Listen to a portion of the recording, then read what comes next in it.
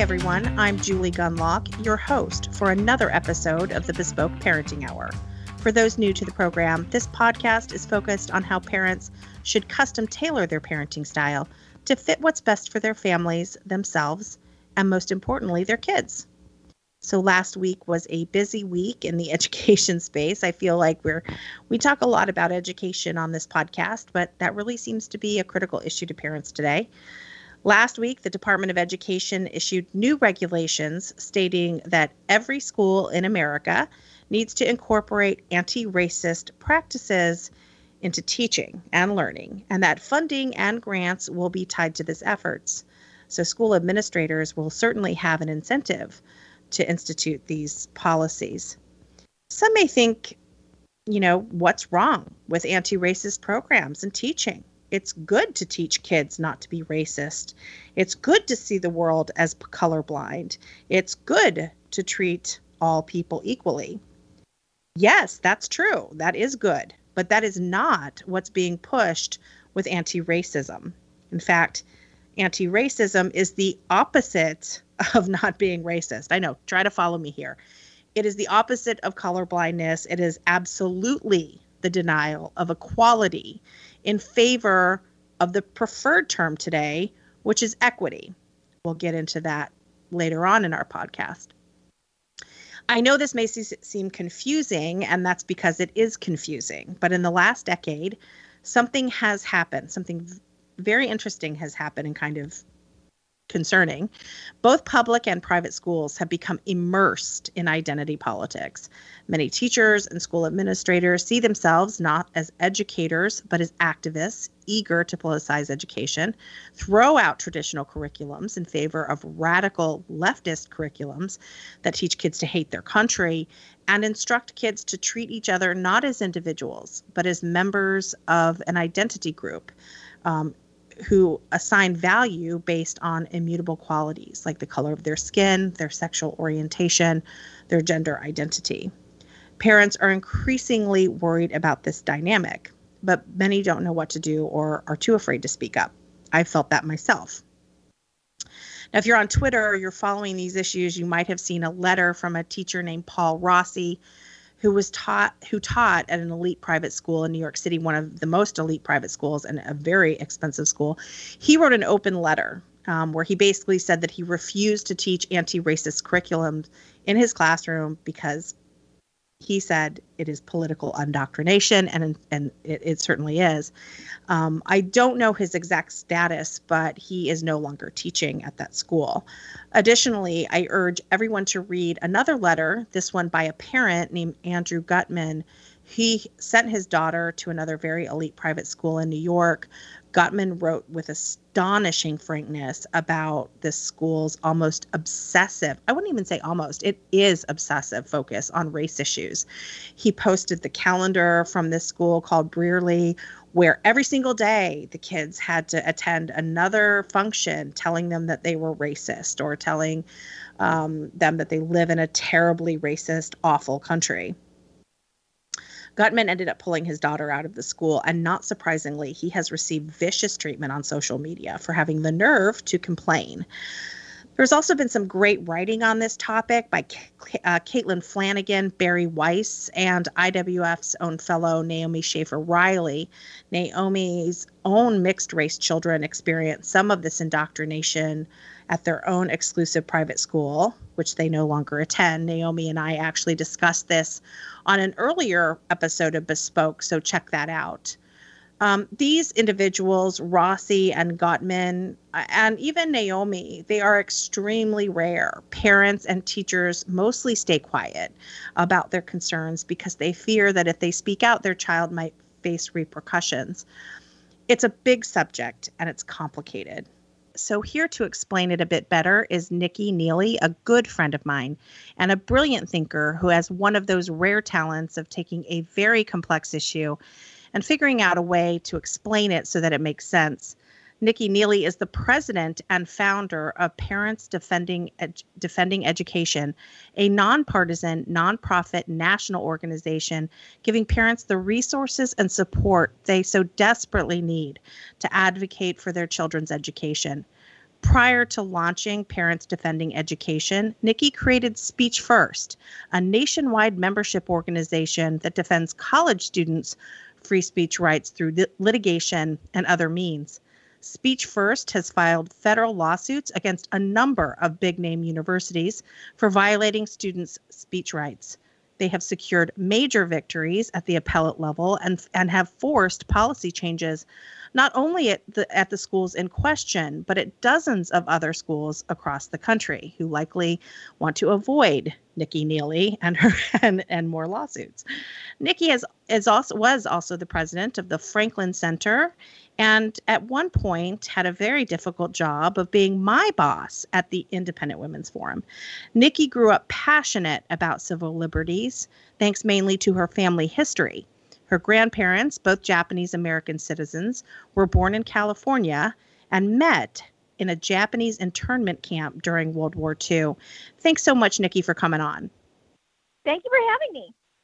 So obviously in the introduction, I mentioned, how CRT, critical race theory, anti-racism curriculums are sort of taking over, not just public schools for private schools. That alone tells you why your new organization was so needed. But tell us why you set it up and why you think it is so needed out there today. Sure. I mean, I think, 2020 was kind of a perfect storm for a lot of people. My husband used to work in school choice, doing school choice litigation. And I remember when everything shut down in March, we had a lot of friends reach out to us and they said, we don't want the schools to be closed, but it feels like the schools don't care what we want. And we would just laugh and be like, oh, no, they don't. So that was one element of it. And then also suddenly classrooms are in people's living rooms. And I think parents suddenly had this window into what their students have been learning for many years. And they were horrified. Your social studies prompt is what? Like you have to write an essay about what? Yeah. And I think that really freaked a lot of people out. And again, it really drove home the fact that families are deeply disenfranchised. Schools are not there to be responsive to families' concerns or needs. And actually, kind of the thing that sort of put me over the top was, I'm from Chicago originally, and there was an article in the Wall Street Journal about a city where I grew up. After all the George Floyd riots, the superintendent of a school district called Evanston, where Northwestern is based, said that he was going to allow Black and brown children back before white children in the name of anti-racism. And I was furious, and I remember ranting to my husband. I said, "This is unconstitutional." And he said, "I think a lot of people don't realize this is unconstitutional."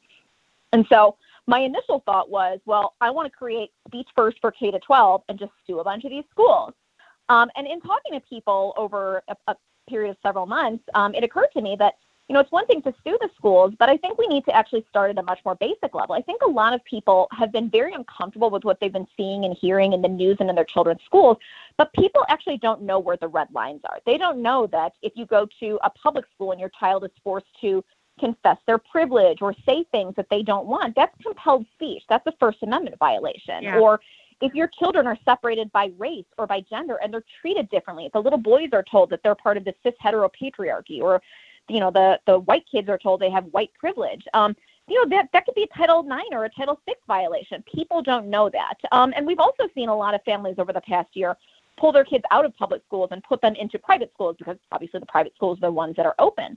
But when you go into a private school, you actually don't have a lot of those rights. And so I thought, well, let's start there. Let's tell people where the lines are. So when the lines are crossed, they'll know what to do. And then we kind of built out from there. And so now suddenly we have all these different programs and all these different things we're doing.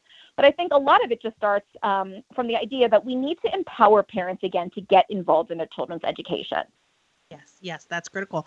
It's interesting to me, too, how many people hear it's anti-racist education or it's critical race theory. First of all, I don't think the vast majority of people know what critical race theory is. But they have heard, I feel like anti-racism and Kendi's book and D'Angelo's book have become much more a part of popular culture. And so, and yet people will read these books and they all think, it's, well, what's wrong? I said in my intro, what's wrong with teaching anti-racism? What's wrong with equity? I mean, I think one thing that would be helpful is, what is the difference between equity and equality? Because that is a term, you never hear equality anymore, you hear equity.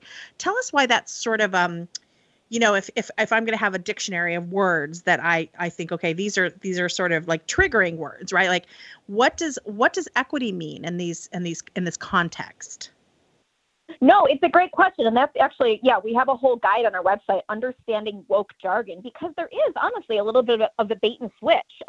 Because people think, okay, well, equity means equality. And Right. like, who is opposed to culturally responsive education? Like all these things sound very benign, but they're really not. I mean, I think a lot of us understand equity as fairness or justice, but now it means equality of outcomes. And frankly, anybody who knows two siblings, has two children, knows that even if you have all of the same inputs, it is impossible to guarantee equality of outcomes, period. And so that's when we start to see schools, we start to see districts, governments trying to game the system to try and make sure everybody has equal outcomes. I mean, I think about that short story from Kurt Vonnegut, Harrison Bergeron, where, attractive people had to wear masks and athletic people had to wear weights. That's essentially what we're doing in schools. I mean, we now see this trend of schools trying to get rid of gifted and talented programs because there's a perception that some kids, are disproportionately represented in those programs. Well, maybe a better system would be, let's make those other programs really good so that everybody, we don't need to segment kids. But that's a really hard thing to ask. It's a lot easier to say, we're just going to chop off these people at the knees and not let them get ahead. And frankly, that makes society worse off. Well, and it's lowering. What we're seeing, especially in Virginia, Nikki and I, for those listening, both live in Virginia, and I pulled two of my children out of the public school. The third will come out. He's finishing his elementary years, and he will soon also go to a private school. But in Virginia, it is really astonishing the speed with which they are implementing some of the CRT stuff, some of this, sort of anti-racism, all under the guise of equity. For instance, Virginia just this week announced that they will not be allowing any more advanced diplomas. And I'm actually not totally familiar with the concept of advanced diplomas, but my quick read of it is that kids could sort of specialize or could do advanced work, and that would be indicated on their high school diploma that they have some advanced work, and that is going to be done away with. Virginia is also going to do away with advanced mathematics starting in middle school. I haven't read yet if they're going to get rid of the tag program, but there's some other things that Thomas Jefferson High School, I know, Asra has done, who works with you at Parents Defending Education, has done tremendous work on what they're doing at Thomas Jefferson High School. And for those who are not familiar with this high school, it is the best high school in the United States. And it is a public school, but you have to test. You have to take a test to get in. So it's merit-based. If you test well, you're allowed into this high school. It's an amazing high school. It's a sort of math and science high school, and now they're doing away with that. So now it's going to turn into just any other high school, not a merit-based high school. So these are the kinds of policies, again, we're just starting to see them now. So Nikki, I really think thank God for your organization, but I think parents are going to get a very quick education when they realize may have been ignoring this, but then when they realize that tag math is going away, and tag, of course, stands for talented and gifted, there's no advanced mathematics in middle school. Actually, not until 10th or 11th grade can you get advanced mathematics. I mean, that's going to put a lot of kids seeking scholarships and seeking certain positions at, elite school universities. That's really going to put them at a disadvantage. So I can see it already. It's not a theory anymore. It is now policy. And we're going to see outrage from people who may have agreed, right, with this sort of anti-racist message. Suddenly it's going to hit them where it matters, which is with their kids. Right. I have not heard tag. I have heard G&T for gifted and talented, yes, which I also think is gin and tonic. But yeah, no, I think, what I think is really perverse about this whole thing is, when schools start to talk about, in Oregon, we saw them roll out their math is racist idea, which is absolutely bonkers, a project funded by the Gates Foundation, which is something that the Washington Free Beacon uncovered. I mean, you think about some of the advocates who are pushing this on districts. I'm sure they are still teaching their children math, right? The things that we are told that are shameful, white culture, right? Being on time, being polite. You are still teaching your children that. And so what you are doing by denying other children those programs, those opportunities, is you are sandbagging the competition. And I think that is sick and twisted. And it's time to call those people up for what they are doing. Yeah, absolutely. I mean, and also, Nikki, you see that in the and I know we're not talking about the closed school issue here, but I mean, you have the chair of the Alexandria City School Board sends her kids to private school. The Alexandria superintendent sends his child to private school. These people are not going to be subject to these policies that they are working so hard to pass. Right. And that's why, it's been really interesting to me. One issue that we got involved in very early is we actually filed something called a motion to intervene in a lawsuit that was filed in New York City that aims to shut down that city's gifted and talented programs. I mean, New York City's specialized high schools are widely considered to be the crown jewel of the public education system in America. And again, it's a testing system to get into. So this is something that was led by a bunch of activist attorneys and an activist organization. And it's really interesting to me because a lot of the parents I spoke to suspected that this lawsuit was done kind of in concert with the city because those programs in the city have become a bit of a political football. There's a mayoral election this year in New York City, and it's something that everybody asks about. And as you pointed out, I mean, a lot of the Democratic candidates who are running for mayor in New York, who are running on this whole equity pledge, they all send their kids either to these specialized high schools or to private schools. Right, which is shameful, that you are trying to deny other children the opportunity to make themselves better off. And while these programs often are derided as being, it's just a bunch of white kids who can pay for test prep, actually, you look at schools like Brooklyn Tech, at Stuyvesant, this is a lifeline for children that are coming out of poverty. 61% of the Asian children who are in those schools are actually below the poverty line. That's actually a higher percentage than the Hispanic children and the same percentage as the African-American children in New York City. And so this is not just a rich white kid program. You are directly denying poor minority children a path out of poverty. That's disgusting.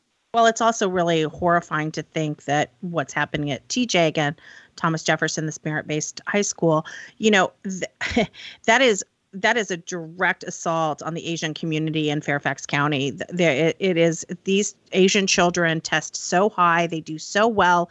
These parents have raised these incredibly brilliant kids who test well and get into TJ. And now, because, it's almost comical that because there's too many Asian kids going to TJ, they are now going to do away with the system that allows a minority group to succeed. It is so twisted.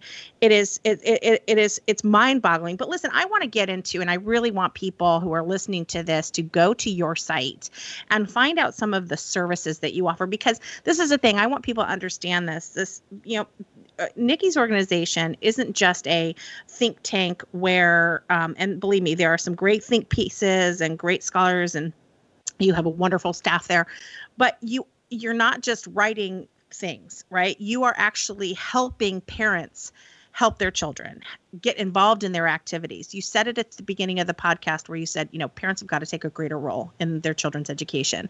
You actually help them do that. A lot of organizations will say that, but very few actually are helping parents do that. So tell us about the services that your organization offers. Sure. To me, I don't want people ever to think that education is an issue that can or will be solved by the federal government. Honestly, anytime the federal government gets involved in education, they make it worse. So this is very much a state. I just have to say, can anyone tell that Nikki's a libertarian? Okay, so go on. And so, but also to go along with the libertarian theme, I'm not a micromanager because, so many of the issues are hyper local, right? What's going on in Tulsa is different than what's going on in Taos. And so just to have chapters and a playbook, that's not going to work because, one group might have, comprehensive sex ed issues. Someone else might have the 1619 curriculum being floated in their schools. And so everybody has different problems. And so let's give people the tools they need to adapt to their specific circumstances. And so, we think about programming in three buckets. The first is empower. I think about the old line from the G.I. Joe cartoon, knowing is half the battle. Let's educate ourselves. There's a lot of great resources out there, like you alluded to, terrific white papers, most people who are working a 9-to-5 job and trying to virtually school their kids Right. at this point in the pandemic are trying to also not get divorced and have a nervous breakdown. They don't have time to sort through the internet on a Tuesday night and figure out, like, what is this thing I have heard about? Like, so we just wanted to collect a lot of the best articles, studies, and put them in one place so that people know, like, this stuff has been curated. This is the best of the best. Right. So that's one part. The next part is expose. I am a firm believer in the saying, sunshine is the best disinfectant. And so we have the main kind of feature of this is we have a map on our website called the Indoctrination map, when nation is capitalized. And on this map, we are showing, you can break down by state or by issue, where different issues are taking or incidents are taking place across the country. I think, unfortunately, there's a lot of people that kind of assume when they hear stuff in the news, it's California, it's Manhattan. Right. And they don't realize this is in red states. This is in private schools. This is in parochial schools. This is in flyover country. This is everywhere. And so we want to let people know this is in your backyard and you have to be vigilant.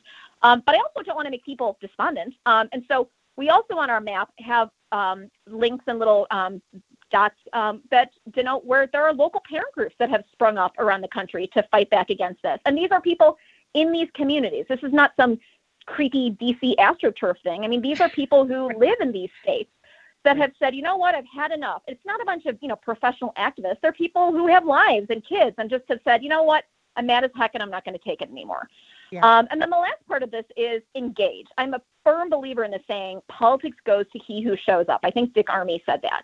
And so this is time for us to show up. If you are upset, if you are concerned, go and do something. And doing something doesn't have to mean, go and start your own parent organization, because what I realized at the end of the day, a lot of people are scared. I'm kind of uncancelable at this point, thank goodness. But, a lot of people I think they credibly fear repercussions, retaliation, losing their job, being doxxed. I mean, the people who push this stuff are really, really nefarious sometimes. So we want to give people a menu of options that they can engage on. It could be anything from send us an anonymous tip and we'll put it up on the website. We'll look into it.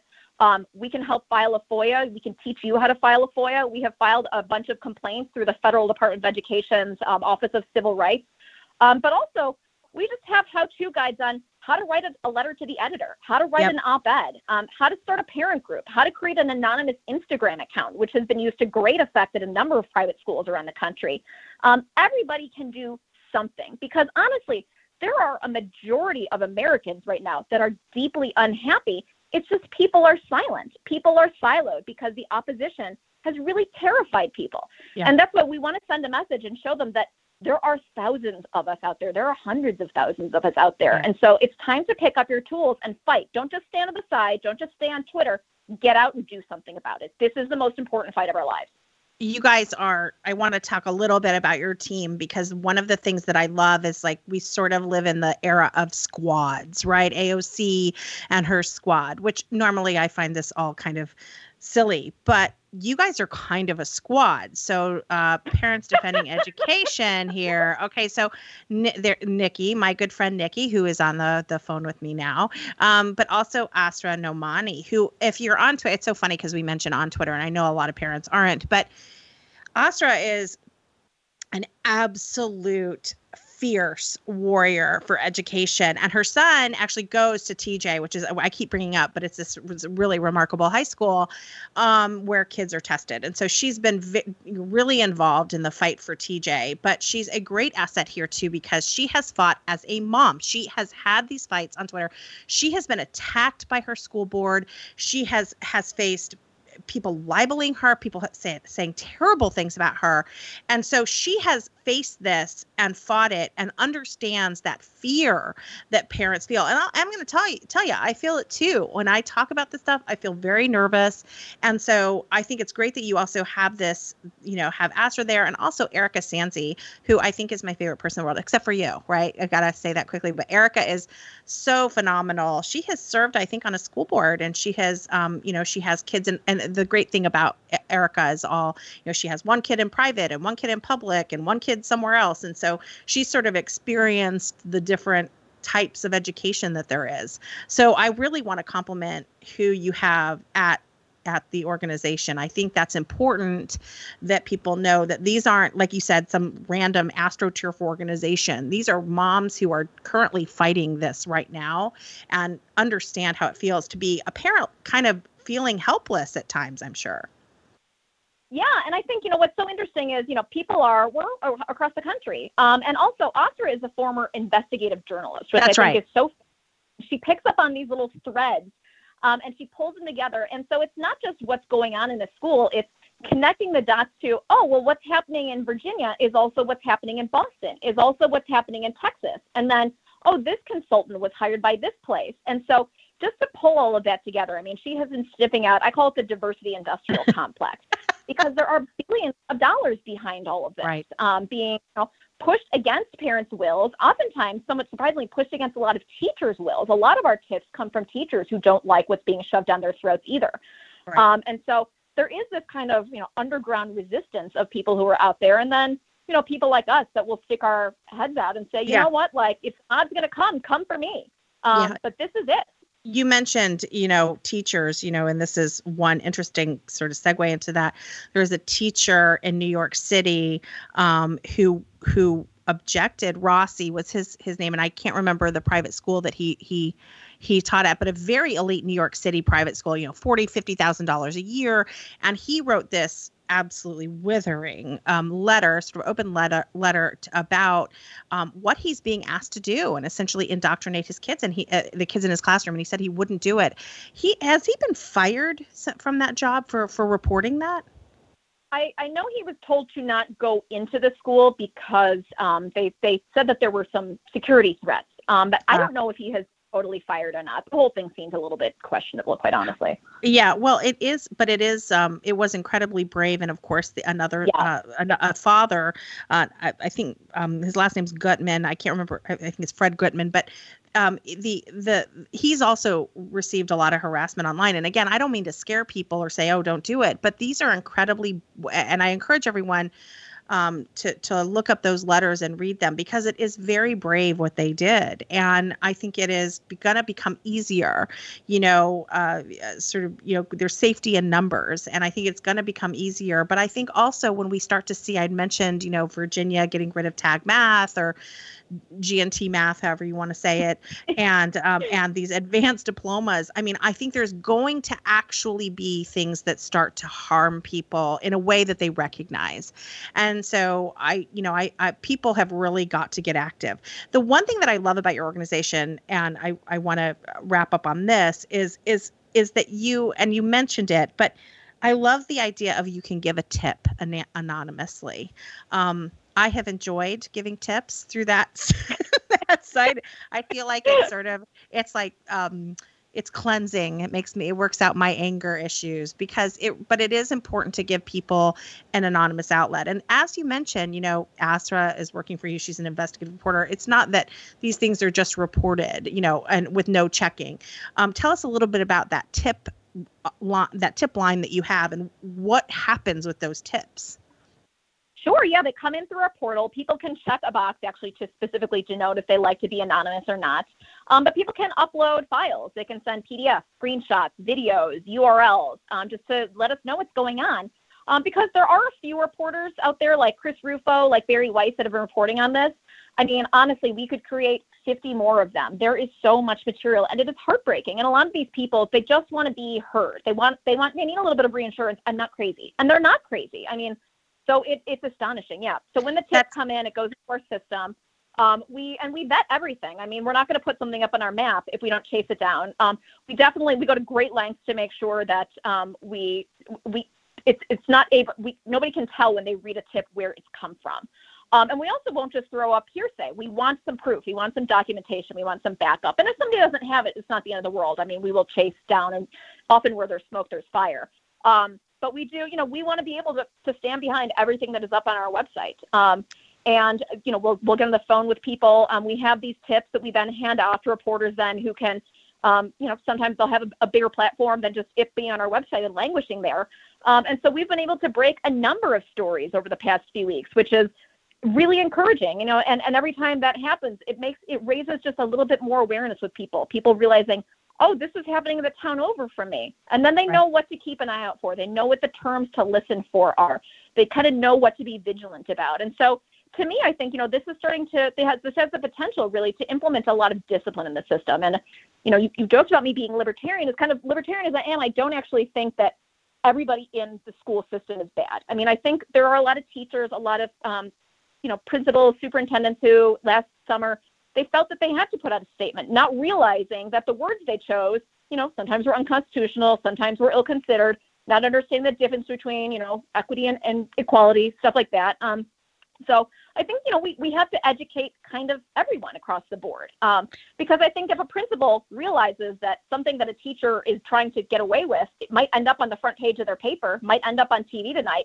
Frankly, it's going to make them think twice about letting people get away with murder. And that's what we need. We need more accountability in our system. Well, and the thing is that it is astonishing to me, the boldness with which some of these activist teachers and administrators are acting. And I agree with you.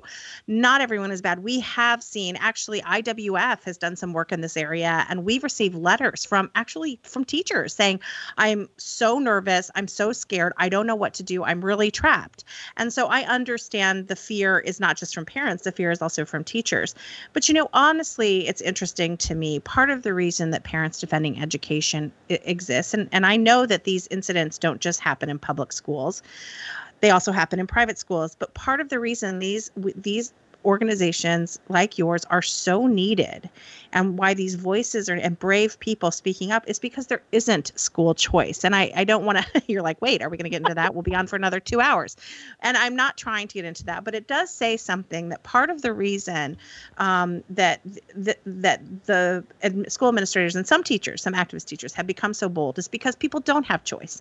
They can't walk away. And when I talk about choice, I also talk about, for instance, I'm doing a system where I'm homeschooling, but I also have a tutor.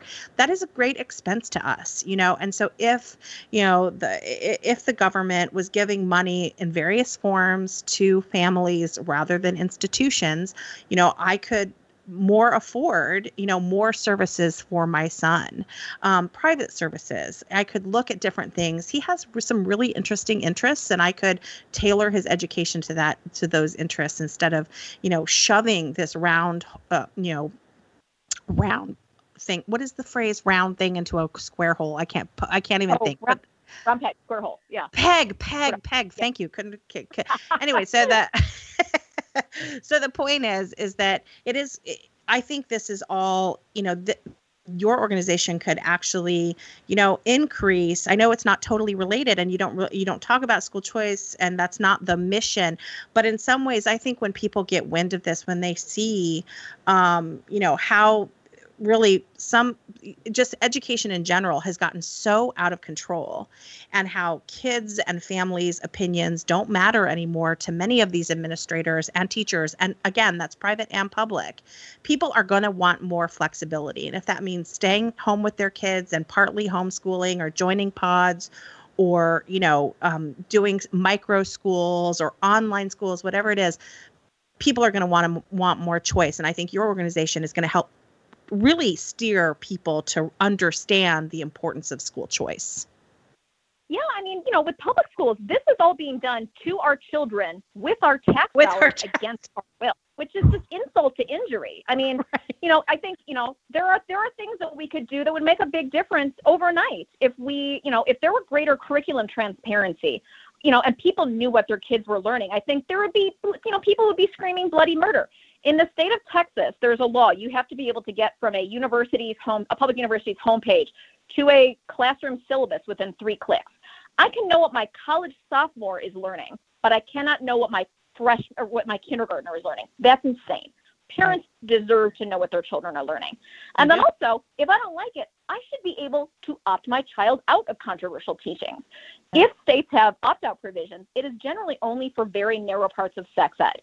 Again, we need greater control over this. This should not be a controversial issue. So there are things that can and should happen, but I agree. I mean, at the end of the day, if I don't like it, I'm a customer, and I should be able to walk away with my child and my money. And the fact that this is so hard for so many people is a travesty. Well, I am hoping. I think that, honestly, I'm not one to say, oh, the good part about COVID. But this really has been a remarkable year in terms of educating parents about what their kids are seeing and hearing in the classroom. Just a very quick story. It was last summer where my son was going to attend the city's public middle school. And I wrote an article about this, he came in from, he's playing out in the backyard, and I said, hey, your orientation is starting. And the dean of his class, so in this middle school, there's a dean for each class, and the dean of his class at the orientation had several political messages behind his back on a flag. So his background was one of those sort of, it looked like a sign that has a bunch of political messages. And I mean, that had nothing to, it was very, this was right after George Floyd's death. And so people were hypersensitive about things, and it was definitely a time where everybody was talking about that issue. But this is a orientation for an 11-year-old. I could tell he was sort of nervous when he saw that and thought, oh dear, it's going to be, but it is not the first. I had dealt with it. I had been dealing with increasing politicalization within the school for years. So I knew at that point we're done. And that was the thing, that really was the straw. But again, I was able to make that choice. Financially, we were able to get him out of there and enroll him in a different school. The fact that more parents can't do that is both sad, but it's also why your organization needs to exist. And I'm so glad it does exist, Nikki. And I'm thrilled about the women that are working with you. This is just a great organization. So tell everyone where they can find you and the links and where you are on Twitter and all of that. Sure. So yeah, the website is defendinged.org. And then we are on Twitter and Facebook and Instagram, I think. Honestly, I'm not sure. But the Twitter is definitely defendinged.org. And if you look it up in Facebook, it should pop up because Facebook knows everything. I really do encourage everyone to go to defending to Parents Defending Education.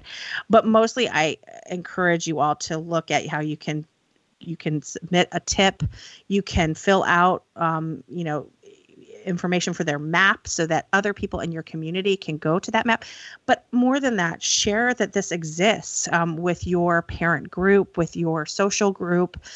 Make sure that parents know that this exists, because I think there are a lot of parents who it's sort of like when I would fight with people on Facebook and nobody would support me, but then I'd go to school pickup and 3 or 4 moms would come up to me and quietly whisper, I saw what you said to this particular PTA mom, and I really appreciate you fighting back. And so there's a lot of scared people who don't want to come out feeling a certain way or don't want to be public, but they definitely need the resources. So do what you can to share this. And Nikki, thanks so much for coming on and sharing this very important information. Thanks for having me. So for parents who are listening to this and just listen to what Nikki had to say, again, I really do encourage people to check out that new organization and follow. I don't know that Nikki's on Twitter, but Erica Sanzi is, and Asra Nomani is. They are on Twitter, and I really encourage you to follow them because they comment on news as it comes down, and the organization itself is on Twitter. So I do encourage people to visit the organization and fill out, look at their resources and fill out their tip line. I hope this podcast does something to inform people about how damaging this anti-racism CRT philosophy is among the most vile aspects of this religion. And it is a religion, is that it tells white children that they are racist, and simply by virtue of having white skin. They are racist, and there's no changing it. There's no escaping it. If you're white, you're racist. And then to deny it, to say, no, I'm not a racist, it is more proof that you're racist. So it's this sort of evil circle. But that's not it. It's what CRT does to children of color, I think is much worse. It tells them that they are victims of a racist society, a society that will never recognize their talents or work or hard work, and that's because of the color of their skin. And And the theory essentially demands that they remain victims, that they will never overcome the challenges that come from living essentially in a deeply racist society, which is America. It is victimology on crack. And so these efforts to sort of codify that into school processes and into school policy is going to do great damage. So I hope you took something away from this podcast, and I hope you learned something. Nikki Neely's new organization is really there to help parents. So I encourage everyone to check it out and learn more about this really important issue. Thanks everyone for being here for another episode of the Bespoke Parenting Hour. If you enjoyed this episode or like the podcast in general, please leave a rating or review on iTunes. This helps ensure that the podcast reaches as many listeners as possible. If you haven't subscribed to the Bespoke Parenting Hour on iTunes, Spotify, Google Play, or wherever you get your podcasts, please do so you won't miss an episode. Don't forget to share this episode and let your friends know that they can get Bespoke episodes on their favorite podcast app. From all of us here at the Independent Women's Forum, thanks for listening.